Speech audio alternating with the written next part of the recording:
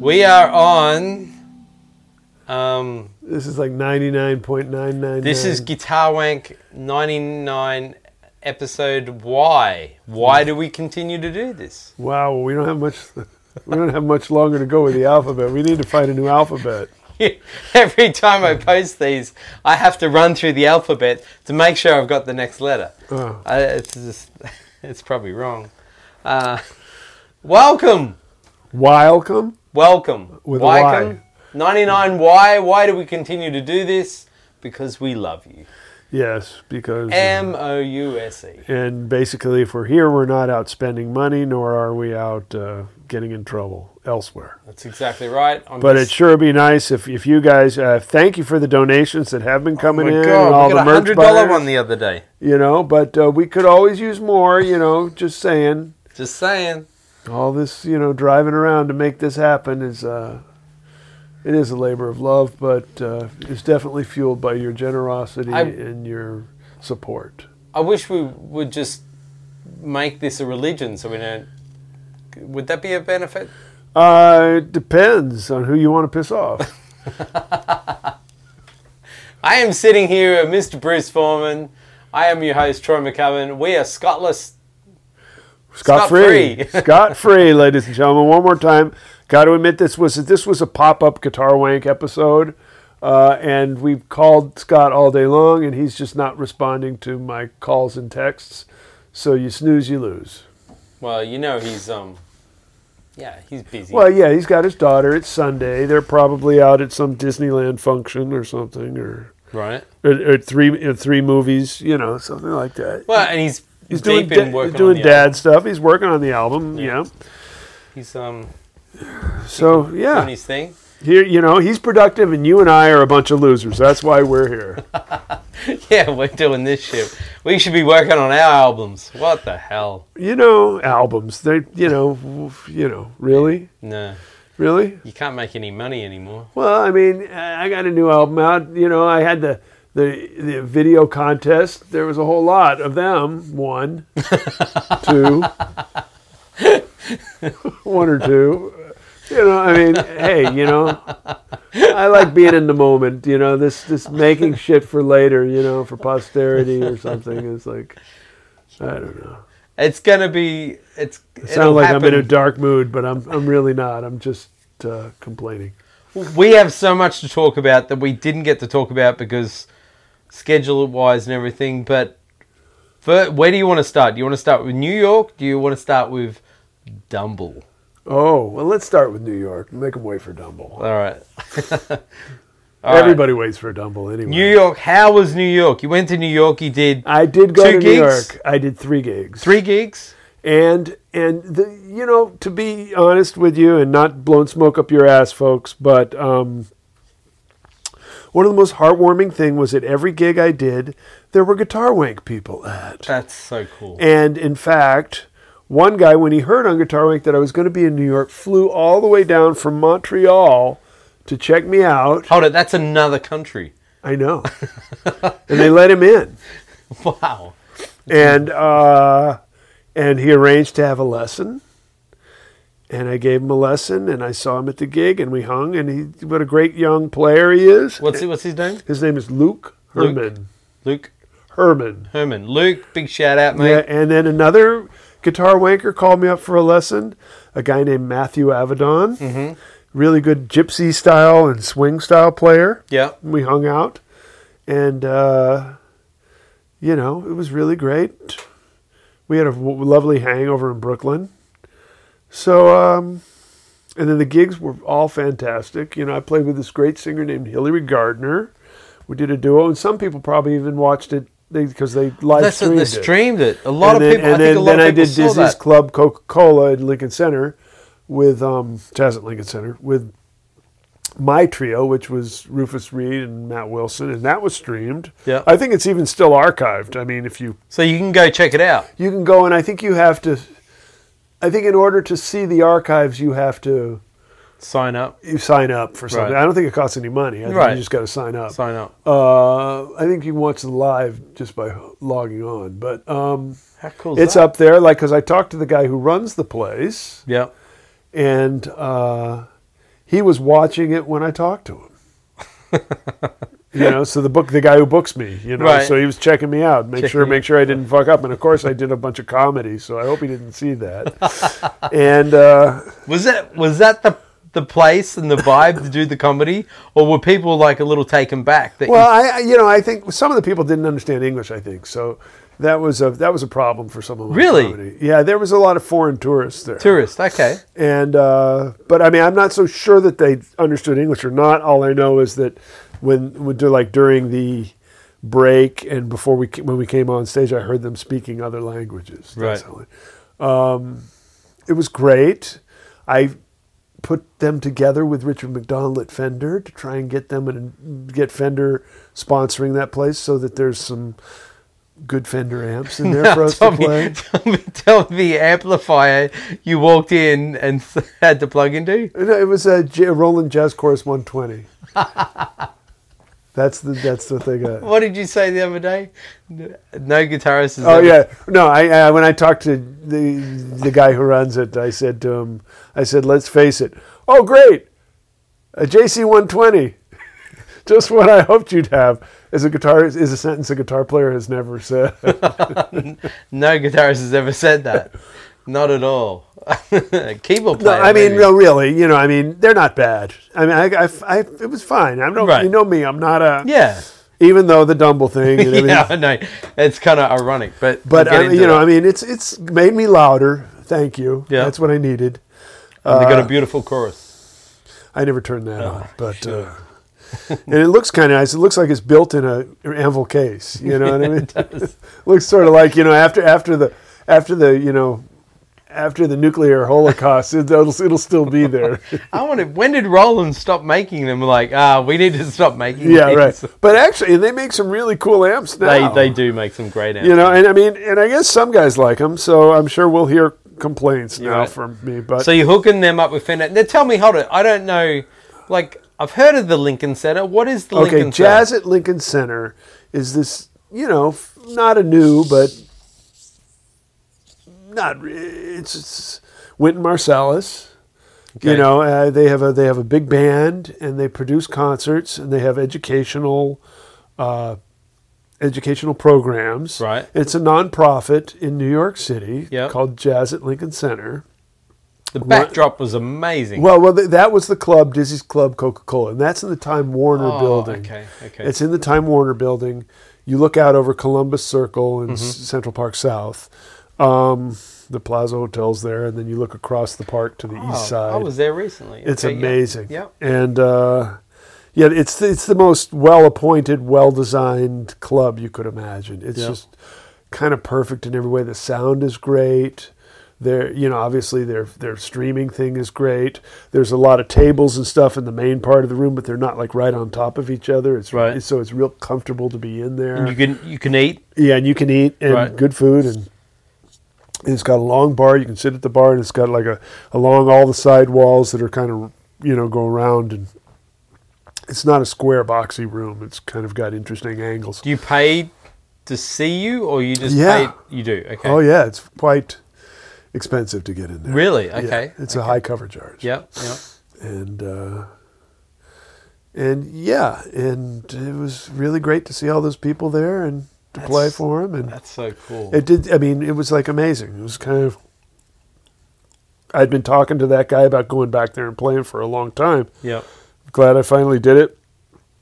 According to him, he says, I'm welcome back. We just got to figure out what the interval's going to be, whether it's a year or 9 months or a year and a half, whatever. So that just, New York in general, just the scene, it just does my heart so good to see so many people listening to jazz. Most of the clubs that I went to, and I hung out there for a week, so I was hanging out in the clubs and going around. Yeah. Most of the clubs I went to pretty much had a line out the door. That's so always cool. Particularly the ones in the Village. Yeah. Even the bars that had music, kind of, there were plenty of people there. And it's really great because what it is you got a town that's famous for jazz. I mean, you go to New York, what do you want to do? You want to see a Broadway play and you want to hear some jazz. I mean, so you've got this base of tourists, and it's very central. You know, the town is like easy to get around in. Yeah. You know, a cab ride is not very far. The subways, you know, it's just always a good way to get around. Easy access to transportation, and it's a great walking town. Yeah. Especially now, it's unbelievably safe and comfortable to walk pretty much anywhere at any time of the day or night. Yeah. And so you've got that nice pad of tourist people, and then you have the jazz lovers who live in New York, and then you have all the musicians. And then on top of that, you've got this whole new crop of student musicians who are going to like the New School and NYU and all these other schools, these jazz schools around there. Right. And they're all hanging out. So you've got this multi-generational, really interesting group of people that support the scene. And it's just really, when I talk about community, that's kind of, it's just happening there because of the sheer nature of the town and the way it's built. But it doesn't mean that it can't be recreated elsewhere. Right. I mean, yeah, when you go to Memphis, you think, you know, barbecue and blues, you know, and when you go to LA, you think about seeing movie stars, you know, or something. But, you know, that doesn't mean that there can't be some sort of community effort to bolster the live music scene in every town. Yeah. Maybe that means a concerted effort to centralize it in one district. Yeah. You know, so that like there's 4 or 5 clubs so that people can walk around, you know, like, oh, I'm going to go, like Austin kind of does. Yeah, Austin, yeah. You know, and Nashville supposedly is that way. That kind there's of a place, there's a bunch of places, right, you know, so people want to go hear music, know to go to this one area and it's nightlife and, you know. No, but LA has... LA really doesn't have that. It doesn't have the scene. Like, when you think of Los Angeles, you think of the movies and the celebrities and all that. Music-wise... But you think of music in LA. You think of music in LA, but I mean, you don't think of LA has live music. LA, and I mean this, no offense to New York. Right. But the quality of musicians in LA... ridiculous. You know, they're just as strong as any city in the world. Yeah. This town is full of unbelievably...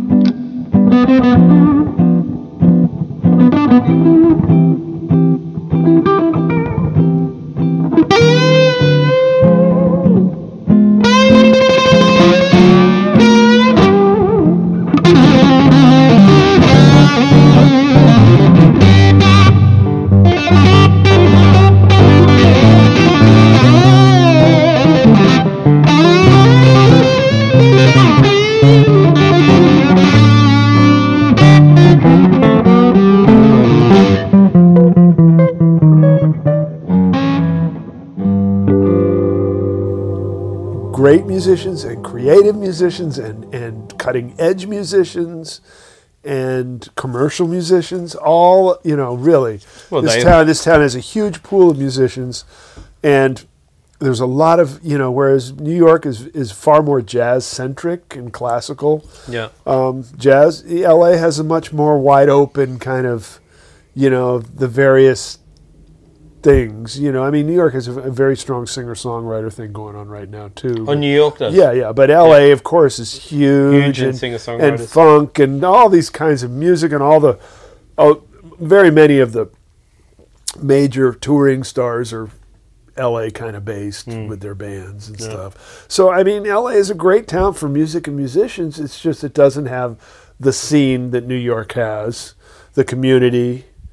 And New York has a New York has a leg up just because it's New York and it's a jazz town. I mean, New Orleans, I'm sure, is for that is also very strong. I mean, when you go to New Orleans, if you're a tourist, you want to go hear some jazz. You want to hear New Orleans jazz. So that makes like a certain sort of pad that the scene can really be vibrant and live on.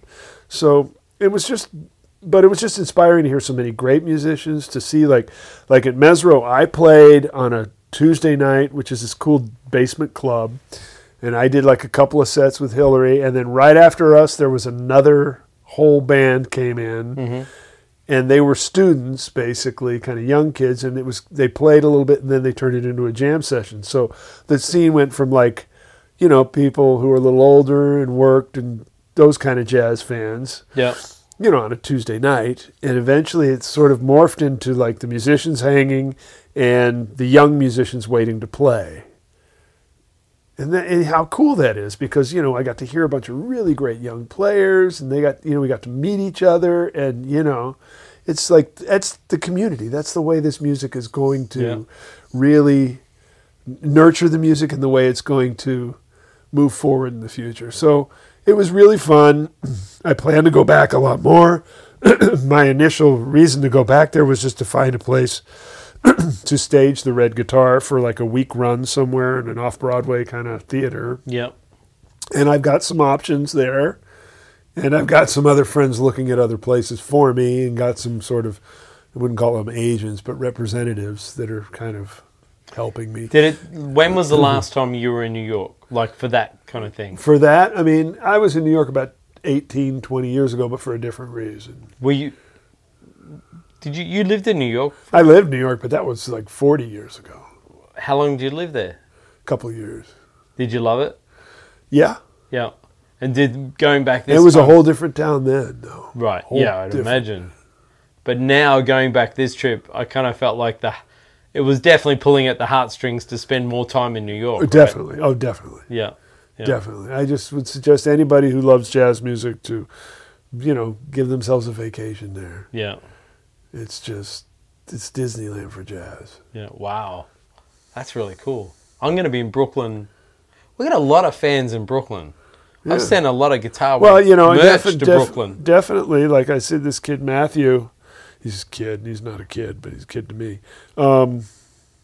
He plays good, and he plays all over. There's lots of places to play. There's guys are doing it, you know. And I mean, you hear all the true things. It's really expensive there, and it's hard to live.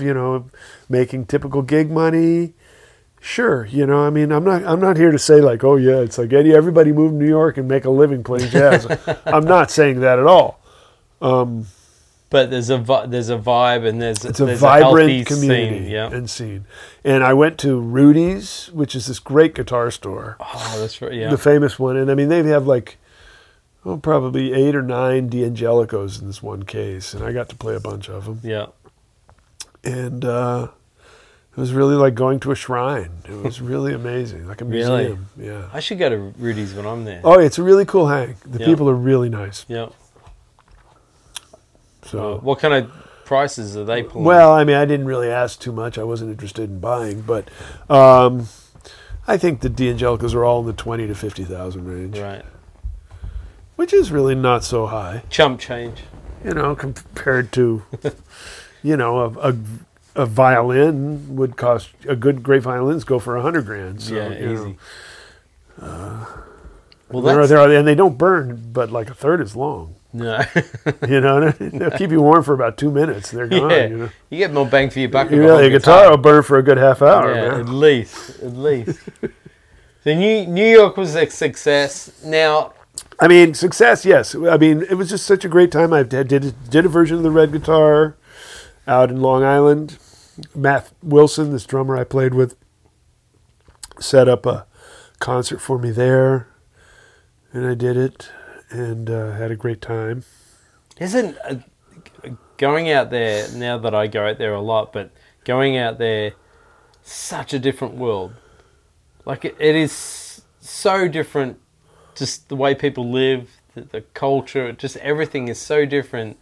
And of course we're all the same, but I go out there and it's like, it's everything I see on TV about, New York. It's... Well, yeah, there's just so many damn people. I mean, you fly in and you see it. You drive in from the airport crazy. and you see it and you realize, like, all those people right on top of each other. Everywhere you go. Yeah. People. You look up and you see, 50 floors of flushing toilets. And you go, where the hell is this going? You know what I mean? I don't know. We've stayed in a bunch of places. Last place we stayed at out there, we had a tiny elevator and it could fit just two people. And if you have got groceries, you might be like waving the person, hey, you got to come wait till I get my groceries out. But I don't know how people live like that. And for me as a country Australian guy, grew up on a farm, and space was everywhere. New York is a mind trip. Yeah, it can be claustrophobic. Oh my God. But it isn't for me. I don't ever feel that. You feel all right. And and I live in the country, Yeah. So, but wasn't San Francisco a mini New York? well, San Francisco is a city, and I grew up in it. But I mean, now where I live in Carmel Valley, it's the country. You're in space, right? Yeah, it's quiet, and nobody around. But I love it.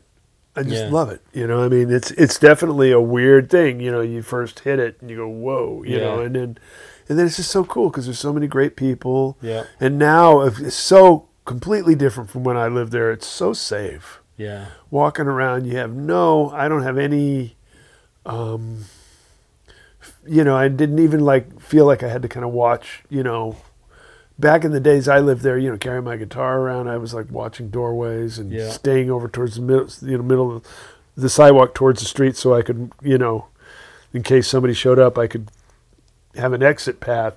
I mean, that was always on my mind then. Yeah. Now, no, there's it's women walking around, open. Yeah, it's that's a great thing. Yeah. It's a really great thing. It's a really great change. The first time I went to New York, it's such a green, dumbass Australian. I was in Times Square, and the guys with the cards. Oh yeah, you tried to play that? Oh. No, I didn't want to. I was just standing there watching these guys. I'm like, I know this is a scam. I'm just gonna watch. So I walk up, and these guys are flipping the cards over, the 3 cards, whatever. And the guy looks at me, and I'm standing back because I don't want to be involved. And he goes, free guess. What? Which one?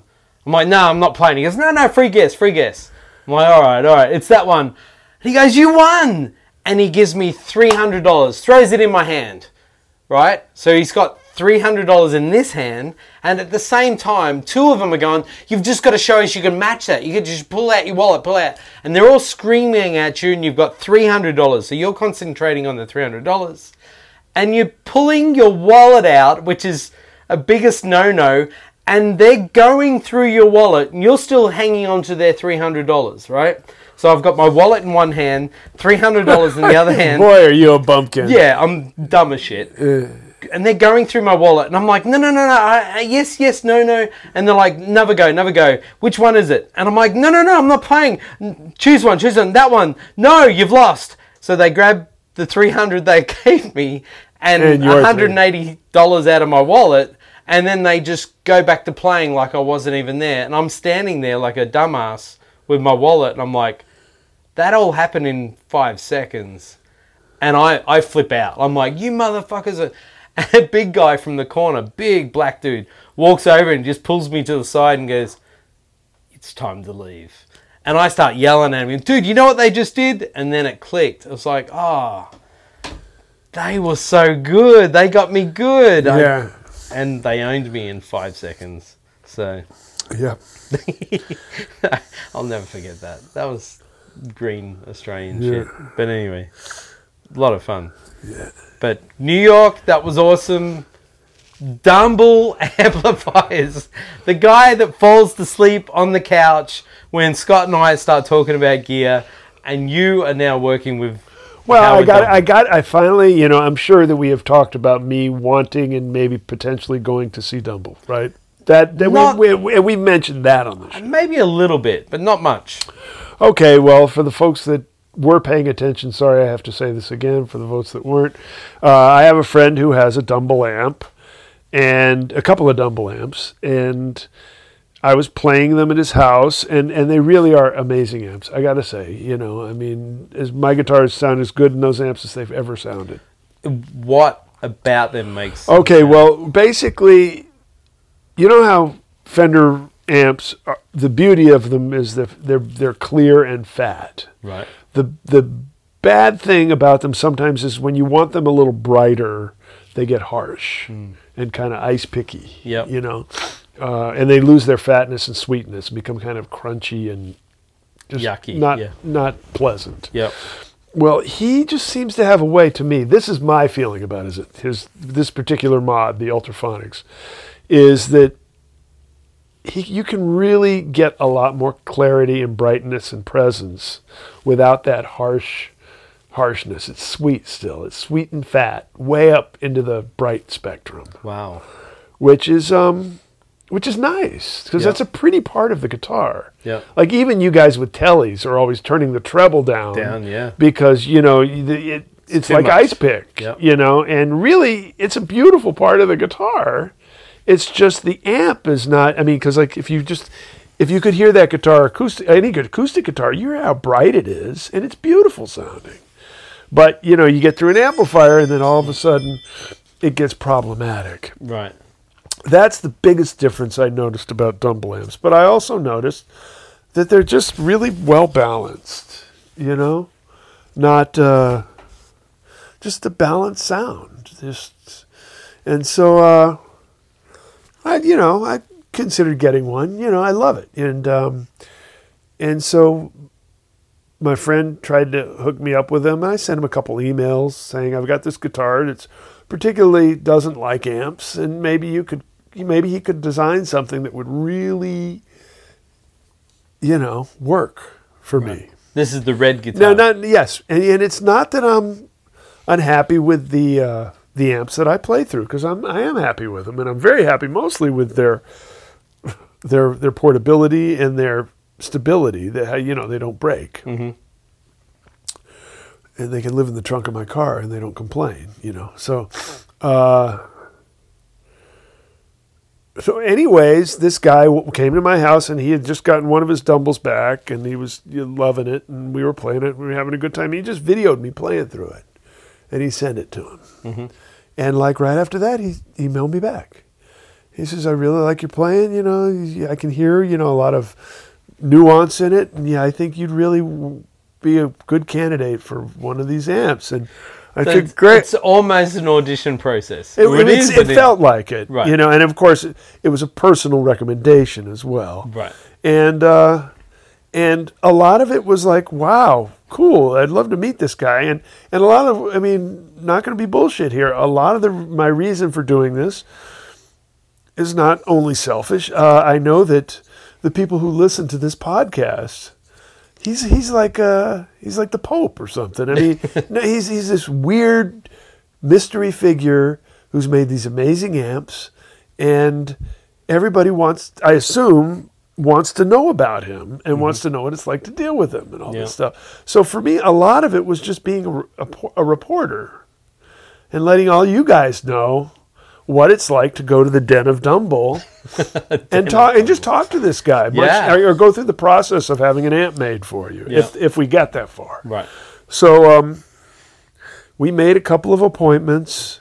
He canceled a couple times for various reasons. There was the fire up near his house that, there was a big fire in Los Angeles. So, and then there was... This is going back. This is going back, but that it really created havoc on him because you'd have to ask him, and also we did set a date, and there was I guess there was a record date or a recording, and he had to be available for one of his clients, for the amp tech kind of part. He didn't say record who? day. No, he didn't. Mm-hmm. I mean, my guess would be like Jackson Browne or something, because I know they're pretty tight. Mm-hmm. But I don't know. He didn't say. And so anyway, so we canceled that. And then it ended up working out just a couple weeks ago where I got to go to his house. And it was really exciting. And, he gave me the address at the very last minute, and probably was on that thing where it just, destroys itself in 6 seconds or something, like Mission Impossible. And so I went up to his house. And I didn't know what to expect because, let's face it, I've seen that one YouTube video of him and where he kind of speaks in a completely different language than us humans, and he didn't seem to be really that happy to be where he was in that thing. He seemed not pissed off, but not particularly friendly. Yeah.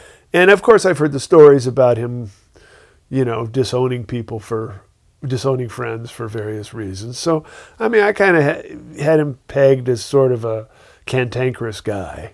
Yeah, I think we all do. Yeah, and so I got there, and he's anything but that. He was so gracious. No, I'm not saying if I didn't do something to piss him off that he wouldn't be a drag, like any of us. Yeah. But just his nature, he's a sweet, gentle, gracious person. Super smart. Yeah. Super smart. And I got the opportunity to play a bunch of his amps, the different kinds of mods. There was a thing he calls Ultraphonics, which is a Vibrolux Pro Reverb. It's a blackface mod, deluxe. Yeah. That style. There's a thing he calls the Tweedledee, which is like a Fender Bassman Tweed mod. And then he has the Overdrive Special, which is his amp, and the Steel String Singer, which is another one of his amps. Yeah, he builds them from the ground up. Yeah, those are ground up amps. Right, okay. And he didn't have a Steel String Singer, so I didn't get a chance to play one. Yeah. He did have, and he has something new. It's called the Little Darlin', I think. Oh, okay. And it's like a champ. Really? It's like the size of a lunchbox. Yeah. And I guess it's kind of for guys that really want to crank in the studio but don't want to be loud. Mm-hmm. And I got to play them all, and we talked about it. And, I really loved, the funniest thing, I love the Overdrive Special, even though I didn't overdrive it. Just the clean sound on that amp was just beautiful. Really? Yeah, but the first thing I noticed is the first amp I plugged into was a Vibrolux. And I let him equalize it. I just plugged in. And I let him play my guitar so he could kind of hear it, you know. Yep. And then play my guitar, and he plugs me in. And he had, the treble up to 7. And he had the bright switch on. Now, I've never played a Fender like that. I've never turned a bright switch on. No. I mean, you know what happens. Yeah, with that. Yeah, you know what happens. You just don't do that. No. And I mean, with a Deluxe or a Vibrolux, I rarely get the treble above 3 or 4. That's really pushing it. Yeah. And this thing, I mean, it was bright, but it sounded great. Wow. I probably, if I were playing it, would have backed off the treble a little. But I'm just saying that whole thing about it being that bright that I don't usually like, that wasn't there, man. Wow. So it was really cool. I played a bunch of amps. We hung out for a lot of time, talked about a lot of different stuff. Now, hold on, you were there 4 or 5 hours? Yeah. That's nuts. It was just great. And he was, he speaks different languages and knows all this stuff about stuff. And it's really, even though he's not really connected, to the modern world in certain ways. I mean, he's not like a social media guy for sure. Right. And he's he's very aware of what's happening in the world. Yeah. And, he really misses Radio Shack. Really? Well, no. I mean, think about a guy like him who's a brilliant gadget guy. Yeah. I mean, my guess is he probably grew up in Radio Shack stores, making things and buying things there. That was probably his place to get everything. And, now it's gone. And he's like... Now, doesn't he have a place... and just in general, malls, he said he hung out in malls. Radio Shacks are in malls. And, like, now malls are kind of dying. Amazon's killing everything. And, I mean, he just really was a very... that's not the kind of thing you'd expect, right? No. And he was just gracious as the day is long. And you're sitting there, and he's got a lot of stuff in his house, I mean...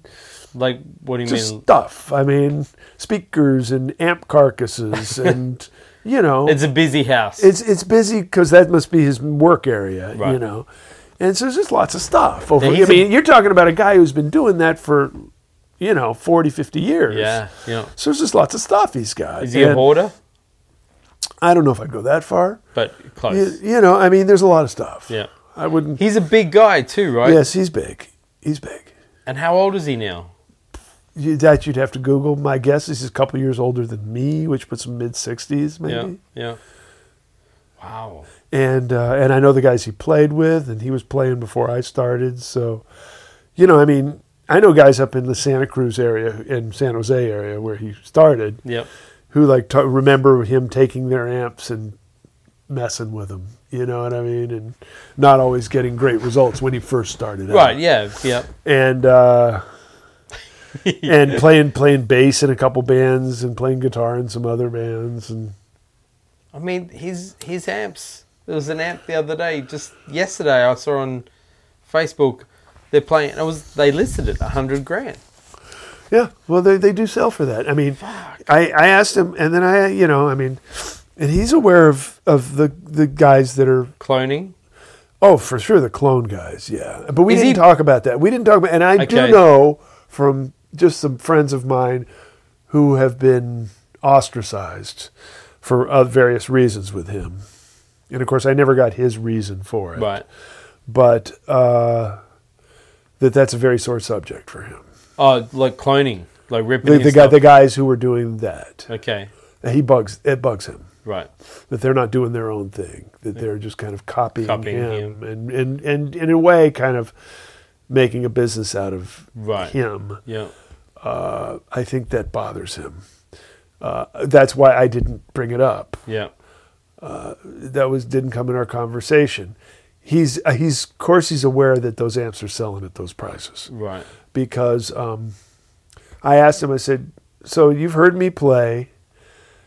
If you were advising me, what of the Dumble suite of products?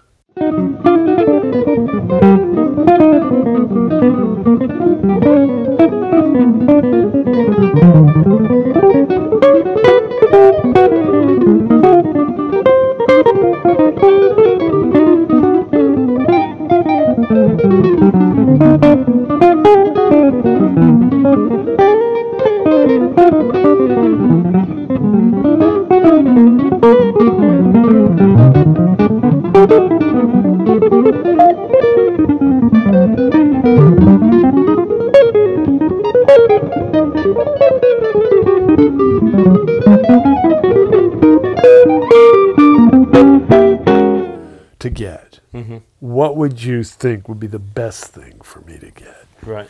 And he said, well, I'd tell you to get a steel string singer. That would be the amp for you. Really? He said, but I know you're a jazz musician, so I would tell you not to get it because I would charge you $200,000. And you couldn't afford it. $200,000 is what he would charge to make one of those, he said. Fuck. Well, that's what they're selling for. $200,000. Stevie Ray Vaughan's amp sold for more than that. Well, I don't understand. But he can't make one better now? He's that much more experienced. Yeah.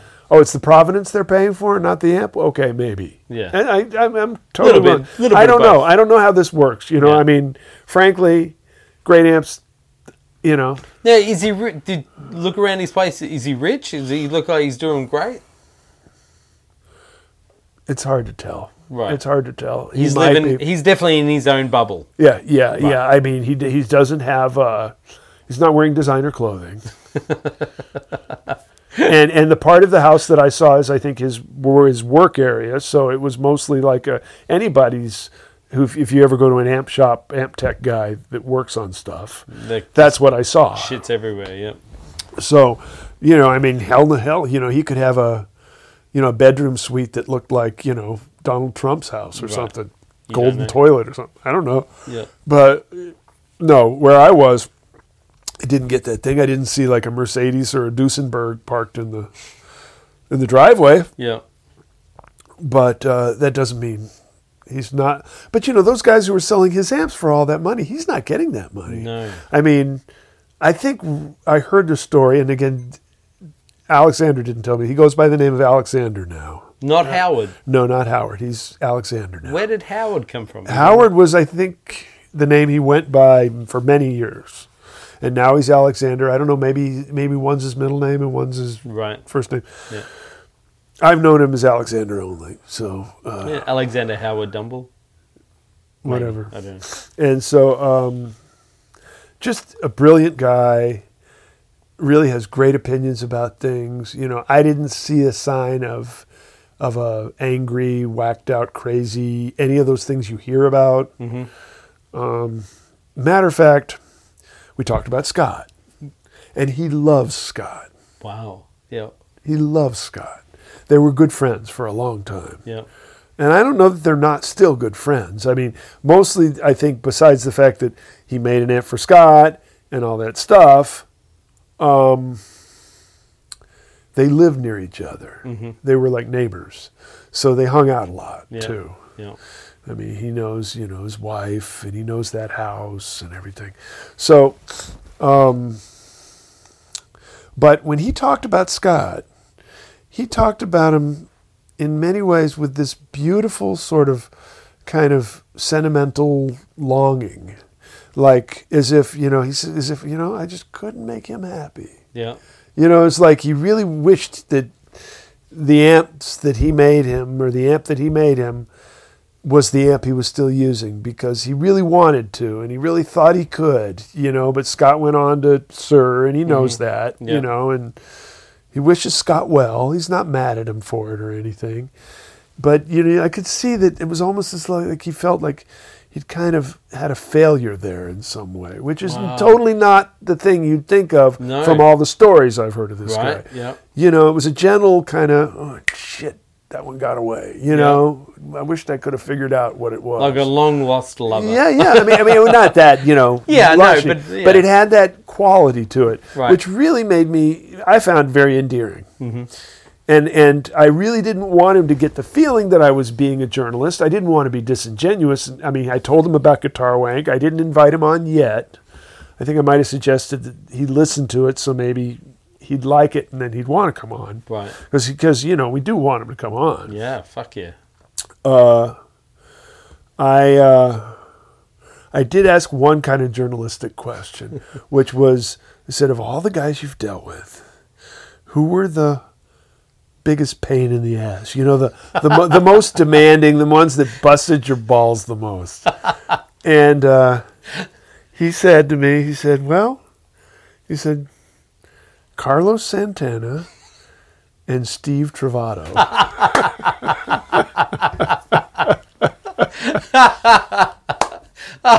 Now, and Steve Travato just sold his. Well, we don't say that? Well, I don't think Alexander knows that. Right. And I think might be a problem.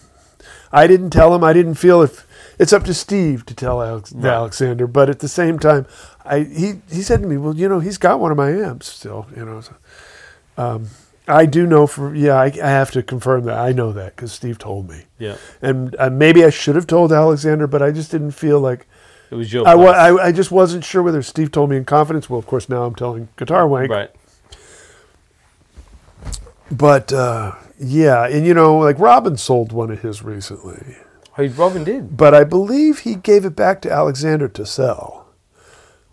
Okay. And then they kind of probably worked out some sort of split of the money. I believe that's what I heard. I saw Robin talk on Reverb about he had the first one he bought was $1,500, a Dumble, and then the next Dumble he bought was like 13,000. And he just raved about them. He just said how great they are. But we don't have to mention the guitarist's name. I would love to, but we won't. But there is a guitarist that Dumble will not build a guitar. Right. They're probably numerous, but Right. one, he told me about one, and yeah, it's whatever, you know. It's, and you know, I mean, and I wish I could tell. now maybe if he'll hear this, maybe I'll be one. I'll be the second one. But I'm gonna go. He did agree to make me one, and so I feel like I've got to follow through on this. So it's going to cost me a sizable amount of money. I'm not going to say what. Send your donations to Guitar. Yeah, I'm going to do it because I figure it's a good investment, if nothing more. It'd be, Right. of course, to have a great amp like that, even for just the studio Yeah. and my home. Yeah. You know, I just can't think of. I mean, it's something, and you know, and I'm not. I feel a little silly, and it's ironic that I'm a guy who is not really a gearhead guy, but I do have really nice amps. Yeah. I've got a 65 Pro Reverb that is just a beautiful amp. I've got 2 amps made by this guy Rick Hayes, as vintage sound amps out of Florida, which are just beautiful amps. Yeah. So, you know, if I have a Dumble, you know, I mean, I've been playing for 40 years. It's great, you know, Yeah. and I'll probably be willing to sell one of the vintage sounds now because I think if The guys- I think the I think amps- I've got a Pro and I've got I got that little Princeton Deluxe kind of thing that Rick Hayes made me.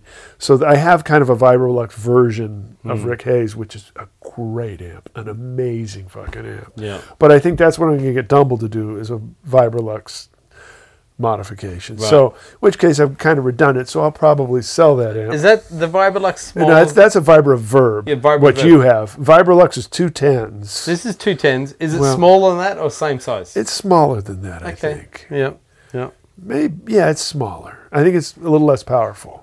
I wonder, would Dumble take this and rework? Again, he's got, as you know, for those of you who listen to the show, Val McCallum was on, and he's very peculiar about what he will work on. Yeah. He's got health issues, Yeah. and he believes that amps that aren't clean, you know, that have a lot of corrosion and stuff, make him sick. Right. And so he was very adamant about it's got to be a 65 blackface kind of 66, 64. Yep. A blackface Fender. It's got to be really clean, you know, or he won't do it. Right. So Wow. that's just, you know, those are the rules he plays by. I don't feel right saying what I have to pay because he may be giving me a deal or not. no, I we don't don't know. have to know that. You know, so it's way more than I've ever spent Yeah. on an amplifier. But is it a coincidence you're selling your house in Carmel? Now my wife will hear that. Oh shit. I hope Pammy doesn't just listen to this. No, but I mean, if you Google Dumble amplifiers and you start seeing what they're going for and the history and the players, and it's a big fucking deal. I mean, it's big. Yeah, but you know, I mean, and again, there are just as many people, and I know them, amp freaks. Yep. Who don't like them as much as some other, or some guys who have had Dumbles who swear that the clones, like the Two Rock and Two Rock, okay. Fuchs and some of those others, some people think those are better or Right. as good, you Yeah. know. Some people even think that pedal is as good. Yeah. You know, so it's like, it's so subjective. Right. The fact is things that can't be denied. In many ways, Dumble was the originator of the amp building mod. Him and like Pat Quilter was doing it back then. I mean, certain guys were the original real amp mod guys. And obviously it's hard to argue with, you know, Dumble having made his amps for, you know, Carlos Santana and Robin Ford and, you know, Larry Carlton and Stevie Ray Vaughan and Eric Clapton. Yeah. You know, I mean, these guys are kind of known for their tone. Yeah. known for tone. Yeah. And even Scott Henderson for a while. Yeah. So, I mean, it's hard to argue with this man's genius and the fact that he started this industry. Yeah. And so you are getting a piece of history when you're getting him. And I think that is worth something. You know, I mean, it's like Bob Benedetto, this great guitar builder. I mean, no, now everybody's going to go to sleep because it's archtop guitars, but instead of amps. But, you know, I mean, he has the Benedetto Guitar Company, and he oversees the company, but it's all being made by, you know, his apprentices and his workshop people. And they're great guitars, and he's overseeing everything. So the workmanship is great. But if he hand makes it, it's like a whole other stratosphere of a price. Right, yeah. And he may tell you to your face that it's not any better than the ones that his apprentices are cranking out, because Lord knows he's there with quality control. Yeah. And a guitar player may tell you that they're not even as good. Yeah. But they're still more valuable. Because it's his hands, man. Like in D'Angelico guitars, you know. But, I mean, back to the D'Angelicos, you want to know what made, I think, those guitars so good? Was they were played so much. Right. I mean, there were guitars on the other wall that were brand new, made by great luthiers. And I don't think necessarily that the D'Angelicos were amazing. But so were those other guitars. Yeah. But there's something about a guitar that's been played thousands and thousands and thousands and thousands of hours and thousands of gigs. Yeah. Versus a guitar that's brand new. Yeah. There's just no comparison. Yeah, makes sense. You know? And I don't know if amps, I think amps are kind of that way too, man. Yeah. They just wear into a really sweet place. Wow.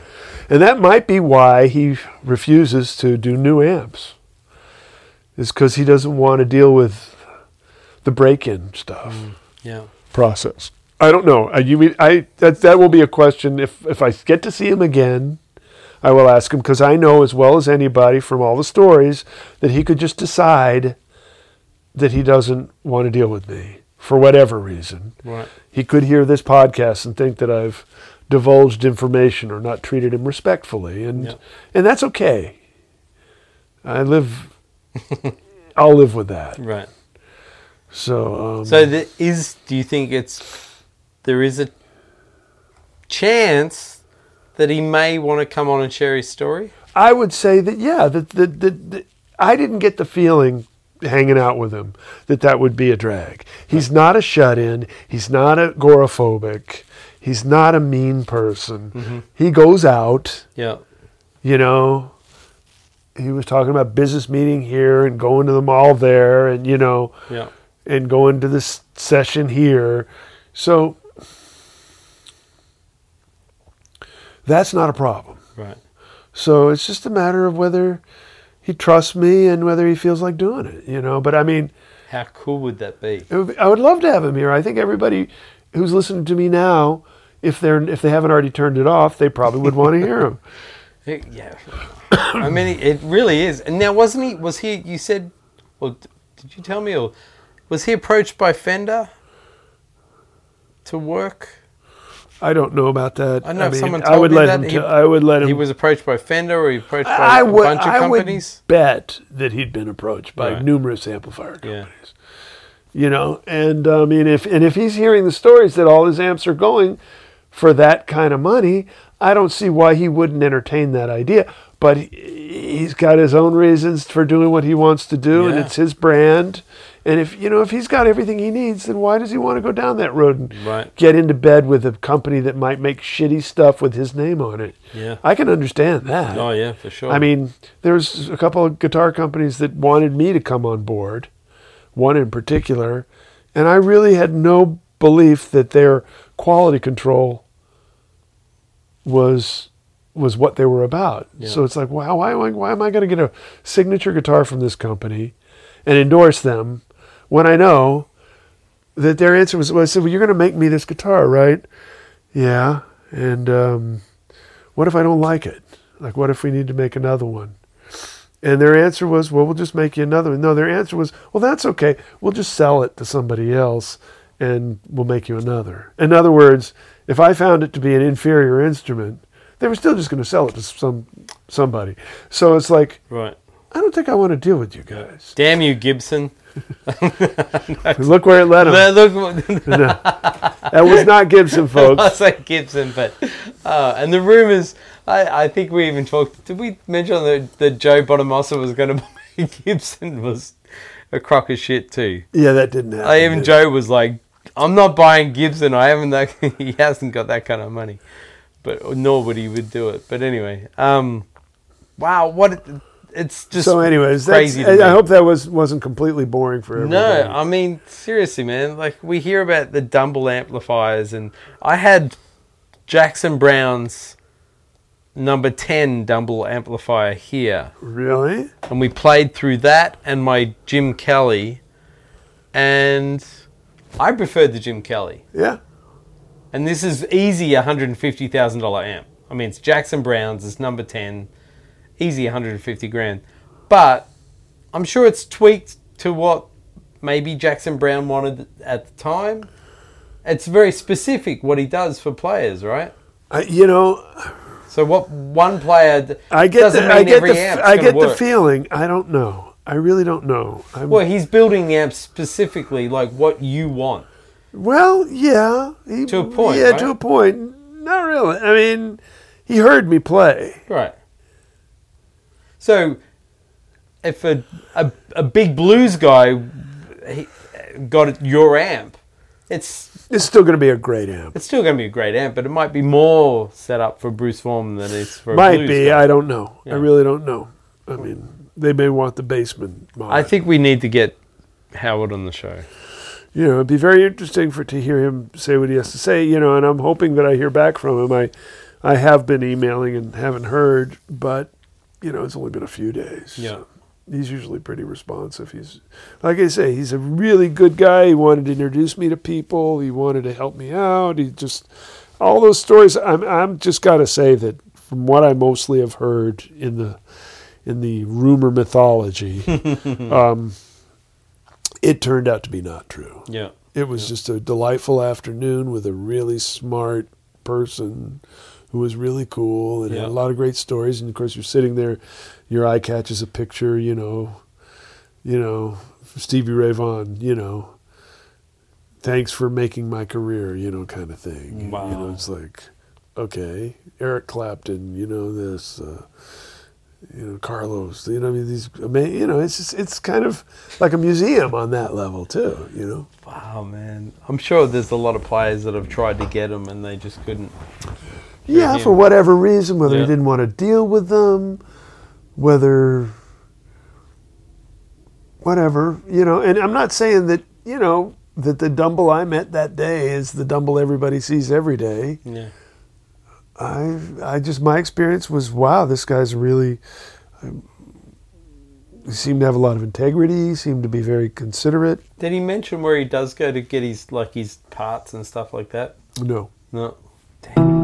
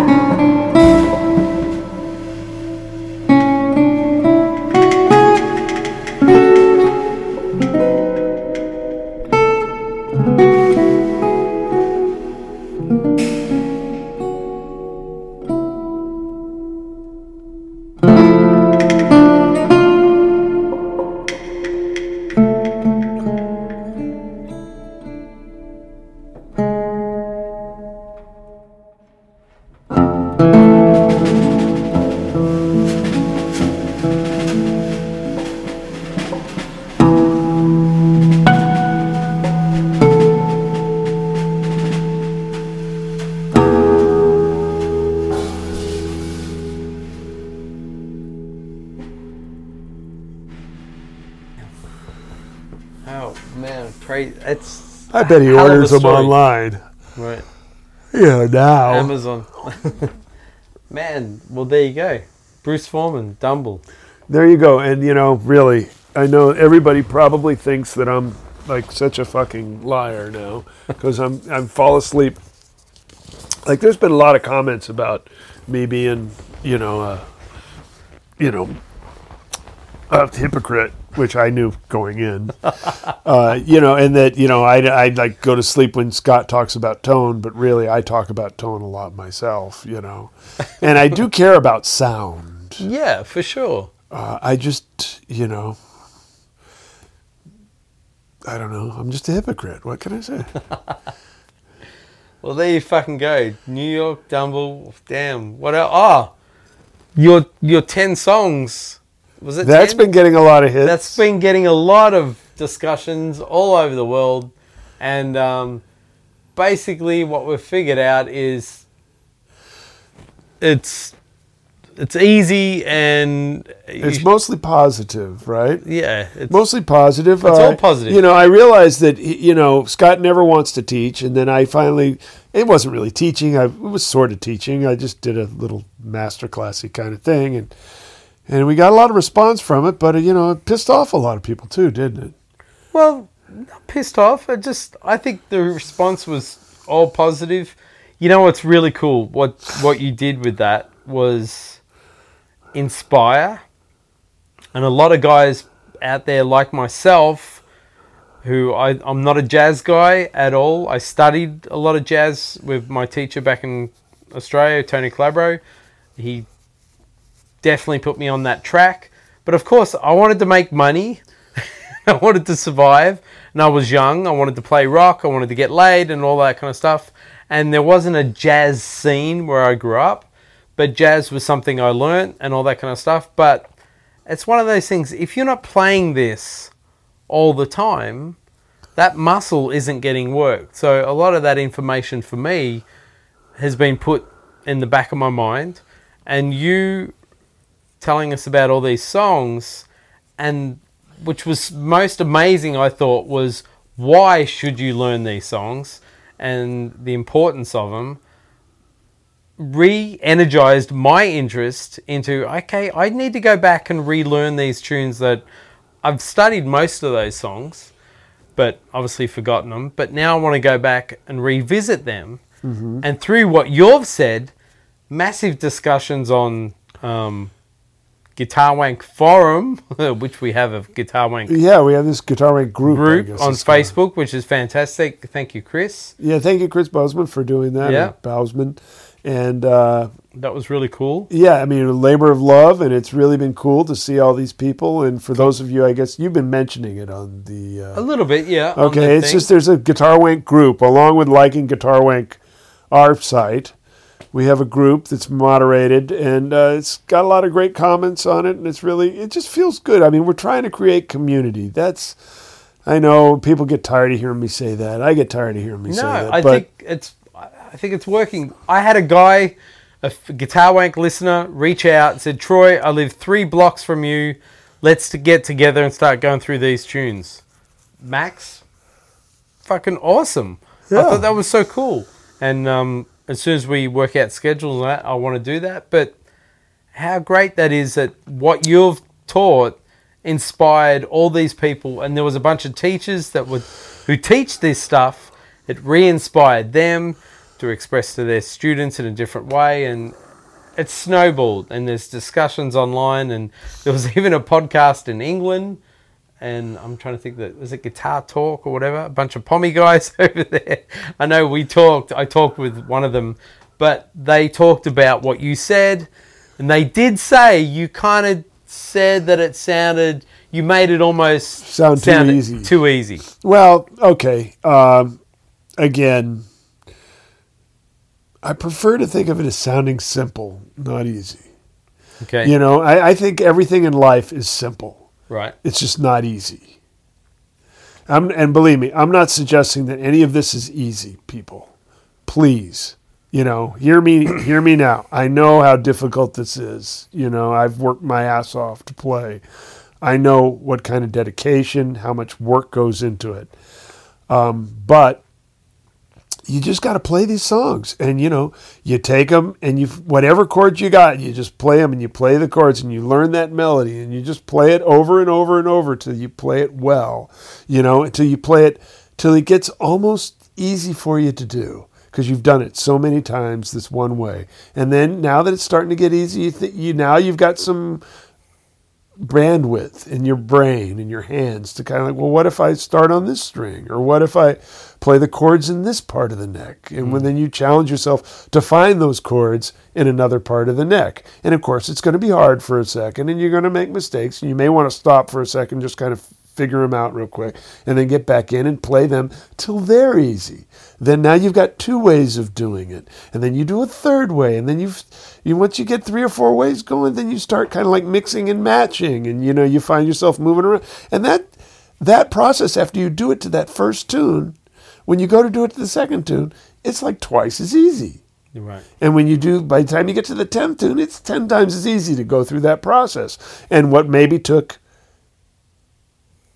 10, 50, 100 hours at the beginning now takes 2 or 5. Oops.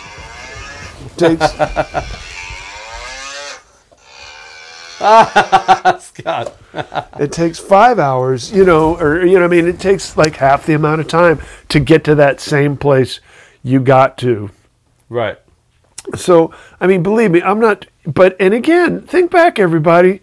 When you learned, you were in a garage band, you learned a song, you struggled your way through it, you sounded like shit, you played it over and over and over and over and over and over again. Your parents hated you, the people in the neighborhood hated you because they were tired of hearing it. Yep. And you guys stayed with it, and eventually you got pretty good at it. And then you learned another song, and you learned what that song had to teach you, but you also had all that other stuff you'd worked out from the song before to bring to that. And it's this beautiful process that is really, it's like we're so damn result oriented that we don't realize that the process is really the beauty of it all. Right. The learning of it, the enjoyment, the accomplishment, the being involved and dedicating yourself to something. That's the stuff. Just being good at it isn't what it's about. Right. Because first of all, you never are. Yep. And second of all, it's not getting somewhere. It's doing something that makes it work. Yep. And believe me, because if it becomes about being good, then your music is just a bunch of arrogant bullshit. If it's about struggling and striving to communicate something, then it's beautiful and it's full of life and spirit. Yeah. So I just, I don't know. Yeah, I got to, humbly disagree with some of this, like, why are people doing this in the first place? It's just like, if it's easy, it's hard. Who gives a shit? It doesn't really even matter if it's easy or hard. And believe me, I'm not suggesting it's easy, but it is simple. It is. Yeah. Just learn the fucking song. That's how jazz started. Guys were playing songs. They got tired of playing them the same way. They started improvising on them and changing them up.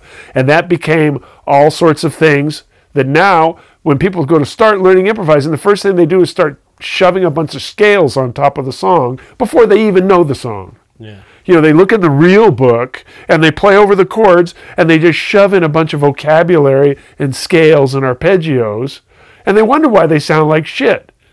Well, you don't know the song would be probably the first thing to say. Yeah.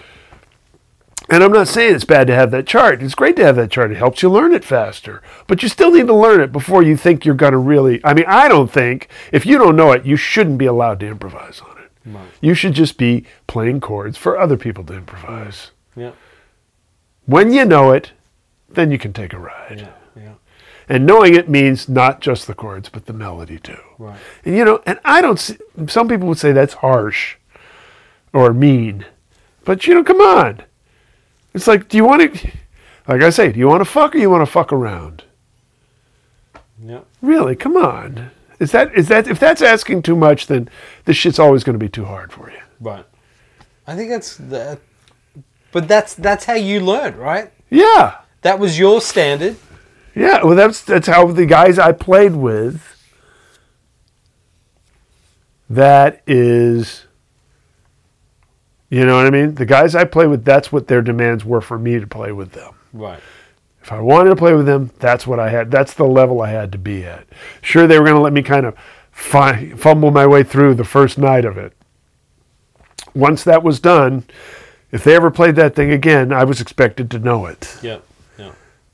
You know, and rightfully so. I had all day long to go home and listen to records. And, you know, for me then, finding a recording of it was not easy. Yeah. Maybe finding a piece of sheet music of it. Yeah. That wasn't like you could just go on the internet and get it. I had to find a friend that had written out a chart for me, or I had a recording of it, or go to the record store and hopefully find a recording of it. And thank God that we had a really good record store. Didn't have everything, but had a lot of stuff. And the guy was so knowledgeable that if I had like a song, like I remember once, "The Touch of Your Lips," this really great song the guys were playing. I kind of barely got it, but you know, I murdered it. I executed that tune. And I went to the guy and I said, man, the song is, you know, "The Touch of Your Lips. I really want to learn." And he says, oh yeah, you probably want to hear the Bill Evans record. You know, he like pulled out like 3 recordings of it. Oh, here's a good vocalist version. I mean, he just knew. And like, so, you know, that night, I went back to that gig and asked them to play the song again. Right. You know, because I had something on it then, you know, and then I could hear what they were doing and that added to it, you know. So, I mean, now that's so easy. It's interesting. We have all this information, right? Yeah. For us. And for guys like me that, you know, I'm not doing jazz gigs. I'm not making a living. Right, so why would you want to do it? And that's cool. Yeah, but, I mean, I want to do it because I want to be a better player. And I'm sure there's a lot of guys in the same boat as me out there. It's like, it's fucking practice. Why am I going to sit down and just run Autumn Leaves by myself like as many times as you should? And I'm not doing it in a situation where I'm under pressure at a gig. So I haven't got that pressure on me. You can get lazy, unmotivated, blah, blah, blah. Well, but you can also, like, this guy Max reached out. Dude, let's get together once a week. We'll hit a tune and we'll play it to death for that whole night and work on it together. So maybe that's a way for us guys to learn it. Because I'm not going to go out and do a jazz gig. I don't want to fucking annoy people. Why would I do a jazz gig and murder it when guys like you are out there doing it? I need to. And I'm annoying people, really. You know, there's only so many of us can go out there and annoy people. But that's the difference. We have all this information, but we don't have the avenues as it's not the gigs that there used to be. But like you say, go out and make those gigs happen. Right. I mean, okay. I mean, if you want to play at Jazz at Lincoln Center or the Village Vanguard, you know, something like that, Blues Alley. Right. Yeah, that's not going to happen right now. No. For you guys. I mean, for a while. But there's still lots of little gigs to play. There are restaurants to play background music, and there's jam sessions to go play tunes at. There is... Or make your own jam session. Yeah, or make your own. You know, there is opportunities out there, and it needs to be explored. Yeah. You know, I mean, again, sorry, folks, community. Think about it. If every jazz musician, every guy who plays jazz, considered it like service to the community to make a scene better, a personal responsibility. Mm-hmm. Like, think about all these kids in school. And instead of saying, hey, you kids are going to go to school and pay all this money, we're going to give you a certificate, and then you're going to go out and have great careers, which they all think is going to happen. And, of course, they don't realize. Probably, you know. Anyways, but instead of saying that, saying, all right, and now when you get out, you've got to do 2 years in the service. Right. You know, you got to go in the Army, you got to go in the Coast Guard, the Peace Corps, you know, like you do in a lot of countries around the country. Yeah, you're getting served, right? You know, and so what if everybody who played this music thought that way? Says, okay, now I've got some knowledge, I'm really working hard at this, now I'm going to go serve the music.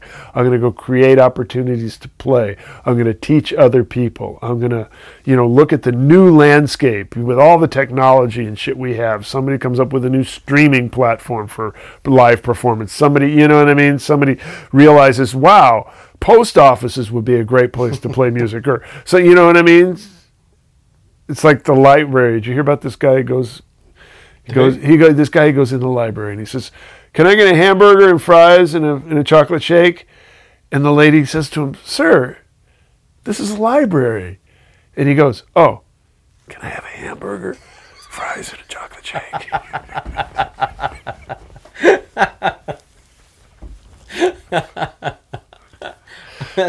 That's one we haven't heard before. That's a good one. Anyways, but I mean, find place. If everybody who really was into this music had that attitude of service to the music, to the community, I would suggest to you that there would be places for everybody to play. Right. Because it is a great hang. And it's, and everybody would learn to create music that everybody wanted to hear. I mean, it just works that way. There's, you know how it is. You got a band and you got you I'm sure have done this. You're in a band and you kind of got your show worked out, right? Yeah. And you go out and you hit the road with it. The first night it doesn't go so well. Next week, and then you're not even aware of how much you're tweaking it. Yeah. Some of the tweaks are like very intentional. We're not going to play this song anymore. We're going to start playing this. That stuff happens. Okay, they're liking the boogie stuff, but the slow stuff ain't working. We're not going to do that. I mean, there's a lot of that natural consciousness. You just do it. But there's a lot of subconscious shit that happens. You just start realizing what kind of works. Right. And it's not just works with the audience, but works with the band. And you know what I mean? And these changes just start to happen. Yeah. Because you're out there figuring it out. And like I really think that if people in service to jazz play out there and or just live music. I don't even care if it's rock or jazz or singer-songwriter, whatever you want to call it, pop, soul. You go out there and you do this service. You make this stuff happen. And you'll find that your music will evolve just like the audience will. And I suggest to you that many of the most popular styles of music still from that golden age, like from the 40s to the 80s, is because of that. It all evolved in that human hothouse. Yeah. And there's no reason why it can't come back. Because people need, look at how popular Facebook is. It's just people needing social interaction is what it is. Well, if you call it. Granted, we can talk about whether it really is social interaction or any of that. But the reason people go on there is the same reason that people hung in nightclubs in the 40s and 50s. Yeah. It's the same thing.